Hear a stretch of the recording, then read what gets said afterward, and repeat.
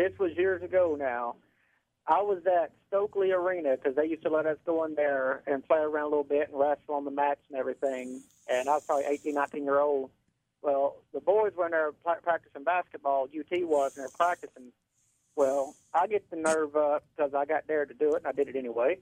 I climbed up to the top of the rafter area there and streaked down naked and squalled off real loud until they all looked, and I jumped down right there and run across all of them. You took all your clothes off? Yeah, I did.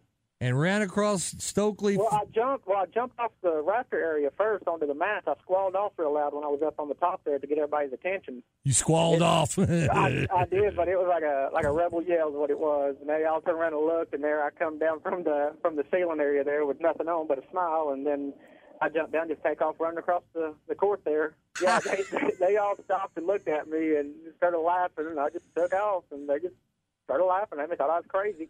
Oh, yes, they call it the streak. Yes, that's kind of what it was like. It really was. And all of my friends, man, we still laugh about that to this day when I did that. We still laugh about it. How old were you? Of course you do. How old were you?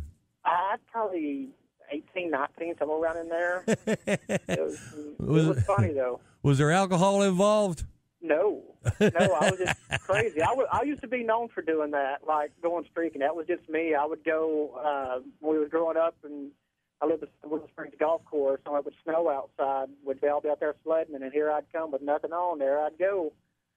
There you go. Man gets naked, runs across the court in front of the UT basketball team. That is hilarious. Yeah.